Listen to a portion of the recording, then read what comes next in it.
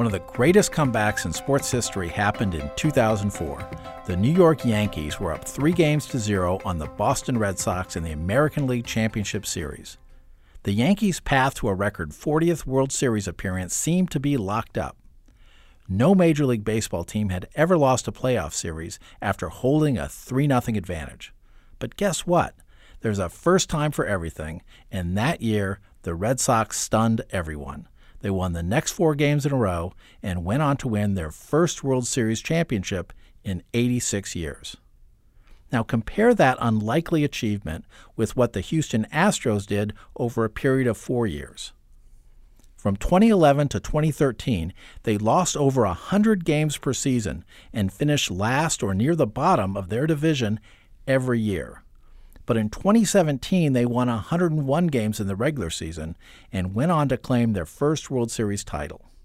From last place to champions, how did they turn it around? The Astros management spent years rebuilding the team and patiently waiting for the results to pay off. When you think about coming from behind, do you imagine the Red Sox surprise victory in one series or the Astros slow transformation over time? Most of us get caught up in the drama of the unexpected triumph. The long slog is far less romantic, but it's a model you can actually emulate in your own life, specifically in the area of retirement preparation. If you're behind on saving for retirement, it may seem like you can never catch up without taking drastic, life-altering steps. But today we're going to discuss some biases and heuristics that might actually help you add to your retirement savings, whatever your portfolio balance.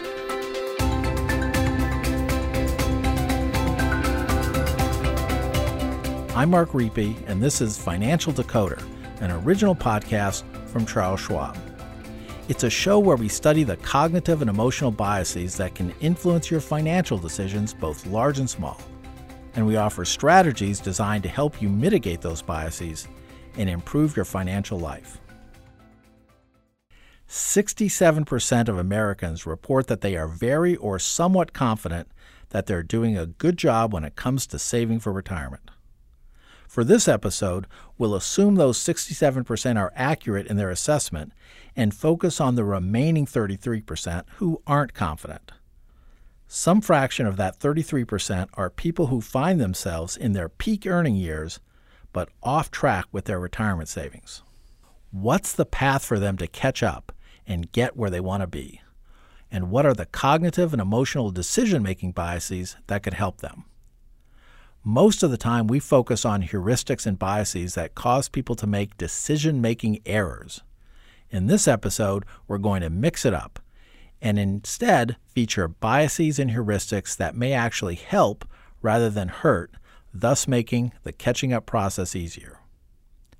The other piece of good news is that, as we'll see later, the federal government has stepped up to the plate and created some incentives to help with this process. Let's start with the biases. Salience is one that we've talked about before. When making decisions, it's the tendency to give too much weight to risks or factors that are salient or vivid. Saliency can be a problem for the younger person because there are so many ways to spend money that are more salient and thus seemingly a higher priority than saving for retirement. However, as one ages and retirement appears ever closer, it becomes far more salient, which makes sense because competing priorities are often dropping by the wayside at the same time. Another bias stems from the goal gradient hypothesis. This term was coined by Clark Hull in 1932 in a paper he wrote about how rats learn to run through mazes. He concluded that, quote, animals traversing a maze will move at a progressively more rapid pace as the goal is approached, end quote. Some might consider it a bit of a stretch to connect lab rats with people saving for retirement, but there are all kinds of examples of people who, when their goal is in sight, receive a burst of motivation. Runners in a competitive race are one example. For many people, the thought of crossing the finish line and maybe posting that accomplishment on Instagram is their primary motivator for signing up for the race. We also see this phenomenon with weight loss. Once someone gets within a few pounds of their goal weight, the motivation to stick with the program increases. Or how many times have you been in a meeting about a project and someone says, let's just power through this and get it done? The finish line could be an excellent motivator, and it seems to me this describes people who are entering their 50s. A new phase of life is within sight, and people, when they see that goal, get more motivated to get to that goal in the best shape possible.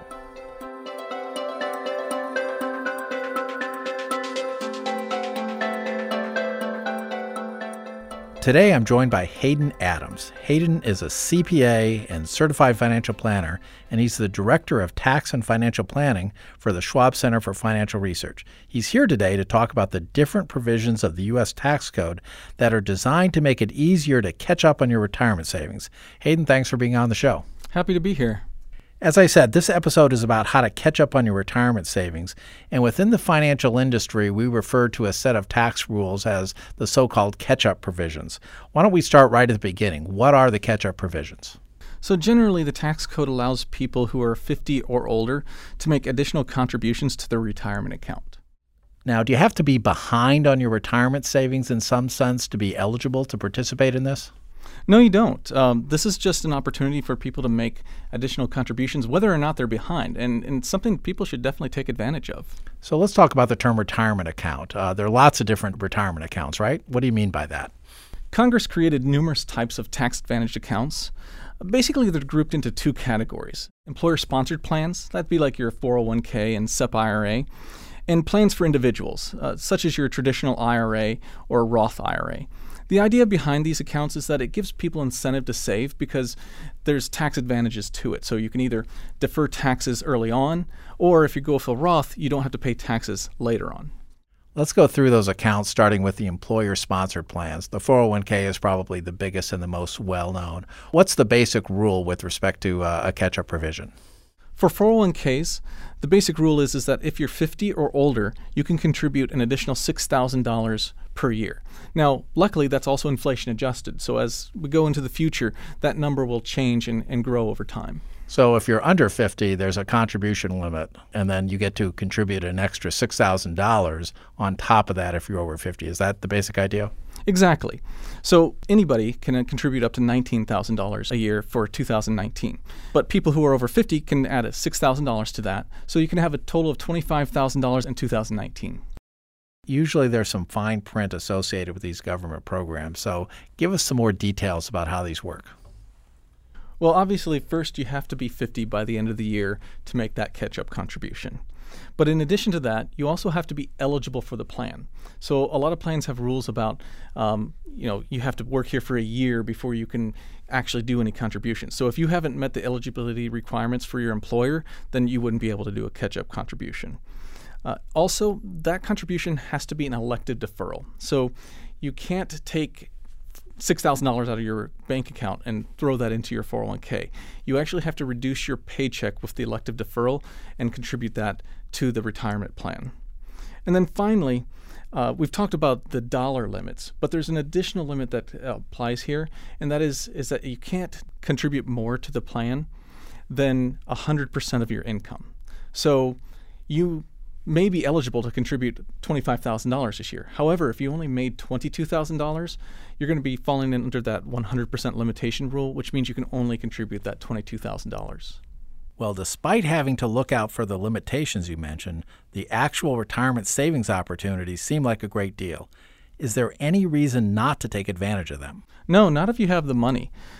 I think, though, one concern that a lot of people bring up is once you make these elective contributions, you can't necessarily get to the money until you're 59 and a half. There are some situations the rules can be exempted, but in general, you have to be 59 and a half to get to the money. So some people are concerned that if I make these contributions, what if I have an emergency? Well, the option that I give those people is consider using a traditional taxable brokerage account or something like that. Make the contributions there. Or you could also consider a Roth IRA, because either one of those accounts will allow you to withdraw your contributions and there won't be a significant tax impact. So if you're making that contribution of an extra $6,000, you got to leave that money in there until you're 59 and a half. Right. So if there's any concern on your part that you may need that money, you may want to talk to a financial advisor or somebody like that, and they can help you plan around those situations. The 401k is one type of employer-sponsored program. There are lots of others. So what are those, and to what extent do the catch-up provisions apply to those types of accounts as well? Oh, yeah, there's definitely a confusing array of different retirement plans available to people. For example, there's a 403B, which is a retirement plan for not-for-profits. There's government retirement plans and all kinds of other plans for small businesses.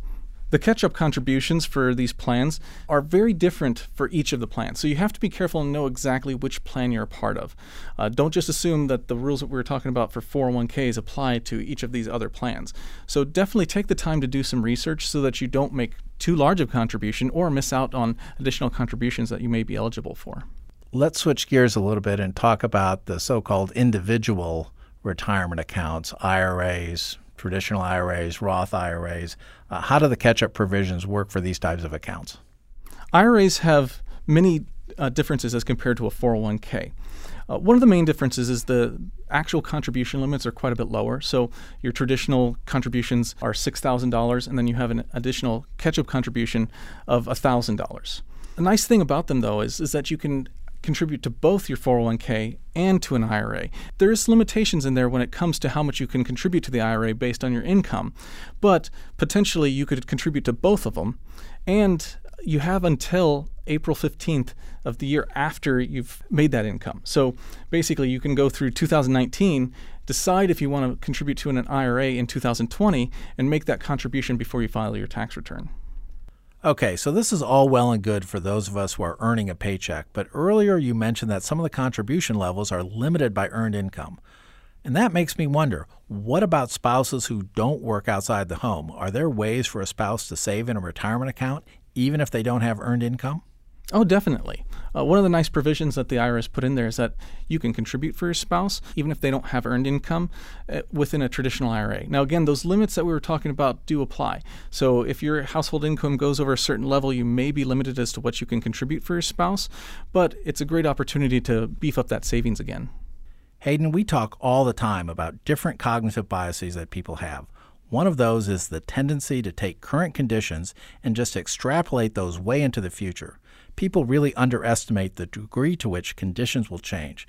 So my question is, couldn't all these rules relating to tax-deferred accounts change in the future? And how can people plan for that? Oh, definitely. The tax code can change at any moment. Congress has the right to change the tax laws anytime they basically please. However, in general, whenever they change the tax laws, they don't make them retroactive. They tend to only make the changes for this date and going forward. So any contributions you've previously made to a Roth or a traditional IRA or any of those kinds of accounts, they're probably not going to be affected by these changes. It'll affect your planning changes going forward. So you have to be careful, and anytime Congress changes the rules, you need to meet with a tax advisor to make sure you understand how those changes are going to affect your overall financial plan. Hayden, our next episode is talking about the decision of when to retire. But since you're here, there's some interesting tax-related questions that I think influence that decision. If I have, let's say, a balance of $100,000 in my traditional IRA account, do I really have $100,000 in there, or is some money going to be taken out of that account? That's a great point. And I think a lot of people forget about this, that when they look at their account balance, they say, well, I'm on track for my savings because, well, my goal is X number of dollars and I'm really close to that number of dollars in my account. But the reality is you have to also factor in that you're going to have to pay taxes on those withdrawals, specifically from like a 401k, some tax-deferred account.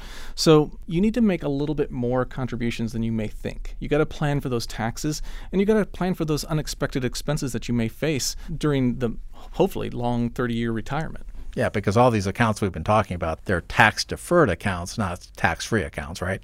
Exactly, because the vast majority of people are making contributions to tax-deferred accounts. Roth accounts, which again, you can pull out the money during retirement with no tax implications, those are not the majority of accounts that are out there right now. Let's talk a little bit about health savings accounts. Is it appropriate for people to look at those as a vehicle for retirement savings? In many ways, I see them as a supplement to retirement savings. In general, you should use your health savings account, your HSA, specifically for medical expenses. This account's a great account because it's kind of a triple tax threat. You can get a tax deduction for contributing to the HSA. It grows tax-free. And then finally, when you're in retirement, you can pull the money out tax-free if you're using it to pay for medical expenses. Now, the question I always get is, well, what if I'm really healthy in retirement? What if I don't need the money for medical expenses? What do I do with that money then? Well, luckily, there's an extra provision in the tax code that says if you're over 65, you can pull that money out of the HSA and treat it basically like an IRA. So there won't be any money that gets penalized for pulling the money out to use for your personal living expenses. However, you are going to, like any IRA, you're going to have to pay taxes on those funds. But in general, what I tell people is to view that account mainly for saving for those inevitable expenses that you're going to face when it comes to medical expenses in retirement. Earlier, we talked about catch-up provisions. Are there any catch-up provisions that apply to the HSA? Yeah, luckily that account also benefits from the catch-up provisions. So you can contribute an additional $1,000 after age 55 to those accounts. And the idea here is, again, if you're a little bit behind in your savings for medical expenses, this gives you that opportunity to beef that up. We've got a lot of small business owners who are clients.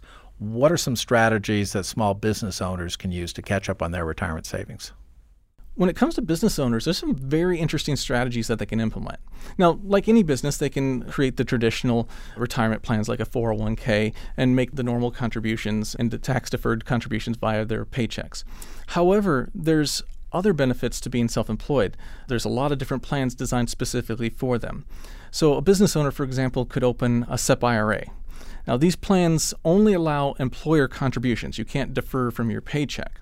But if you're self-employed and you're the boss and make all the decisions and you're the only employee, you can contribute up to $56,000 per year to a SEP IRA, or the other limitation is that it can't be more than 25% of the earnings of the business. So that's a great opportunity to make some pretty big contributions as a self-employed person. Yeah, much larger than some of the limits we were talking about with traditional IRAs or 401k plans. Exactly.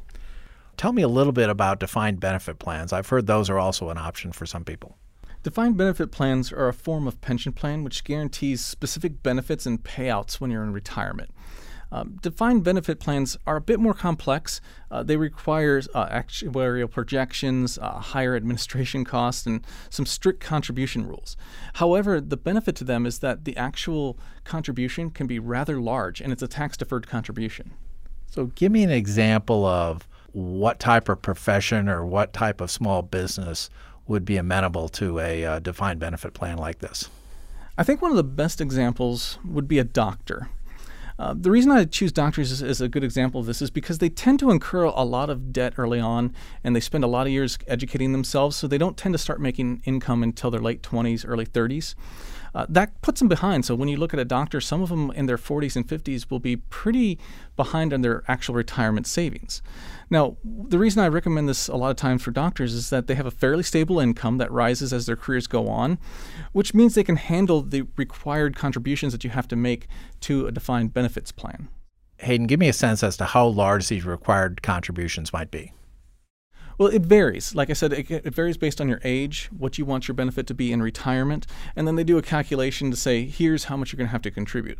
So, for example, a person in their late 50s who opens a plan and says, I want to retire at 65, they might be told they have to make $100,000, $200,000 of payments per year to these plans, and those are all tax-deferred payments. Hayden, a lot of great information here. Thanks for dropping by. Thanks for having me.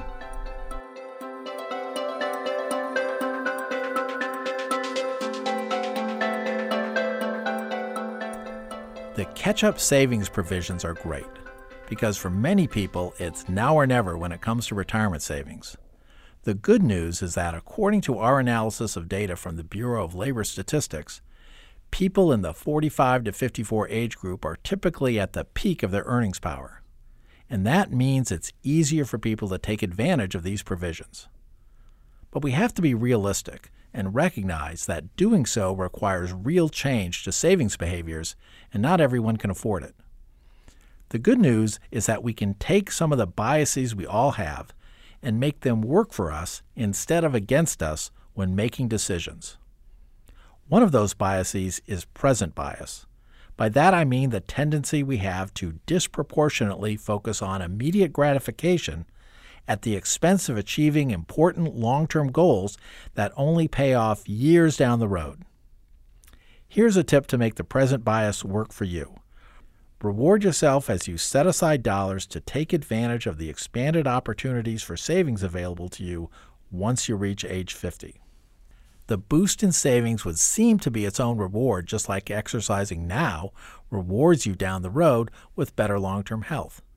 The grim reality for many, however, is that the delayed nature of those rewards doesn't outweigh the immediate cost. One way around this classic self-control problem is that reward I mentioned. Find a way to reward yourself now for each step you take. For example, hold off on going to that movie you've been dying to see until you've completed the paperwork to boost your 401k contribution. Another idea is to give yourself permission to watch 100 minutes of additional TV for each $100 in additional savings you subtract out of your paycheck. These examples may not work with you, but it's worth taking the time to figure out what little rewards will be enough to spur action. Another tip is driven by an odd fact I recently uncovered. The tip is that both partners in a dual-earning household need to do some lifting when it comes to savings. It seems obvious, right? But a study that examined 7,800 married couples shows that the average 401k contribution rate as a percentage of household earnings for a single earner couple is 8.6%. That's a mouthful, but the idea is that if you take the one earner's 401k contributions and divide by the household earnings, you get 8.6%. However, there were many couples where both people worked, but only one was participating in their employer-sponsored retirement plan. The oddity is that the savings rate for the both working, one saving households was only 4.9%. It's okay for one person to save and the other not, but you would think that the saving rate would be more like the 8.6% we heard earlier, but it isn't. What's even stranger is that the number of couples studied who fell into the both working, one saving group was 31% of the sample, so this isn't a rare occurrence. We started out this episode talking about great comebacks in baseball, but high-pressure professional sports are a win-or-nothing sort of deal. You win a championship or you don't. Retirement preparation isn't like that. There's no magic number where if you make it, everything is great, and if you miss, you feel lousy for the entire off-season. Use these tips to just put yourself into a better place than you were before. If you're behind on retirement savings, there are a lot of options to help you get back on track. But with all these options, it might be confusing to know which option is right for you. If you're a do-it-yourselfer, Schwab.com/insights as well as IRS.gov can provide you with lots of great information on the various retirement accounts and rules. To learn more about small business retirement plans, check out Schwab.com/smallbusiness. Of course, with any major financial decision, you should probably consult with a financial planner or a CPA to help guide you through the process. You can find a Schwab consultant at schwab.com/consultant. Thanks for listening. If you've enjoyed this episode, consider leaving us a review on Apple Podcasts or your favorite listening app. It helps others discover the show.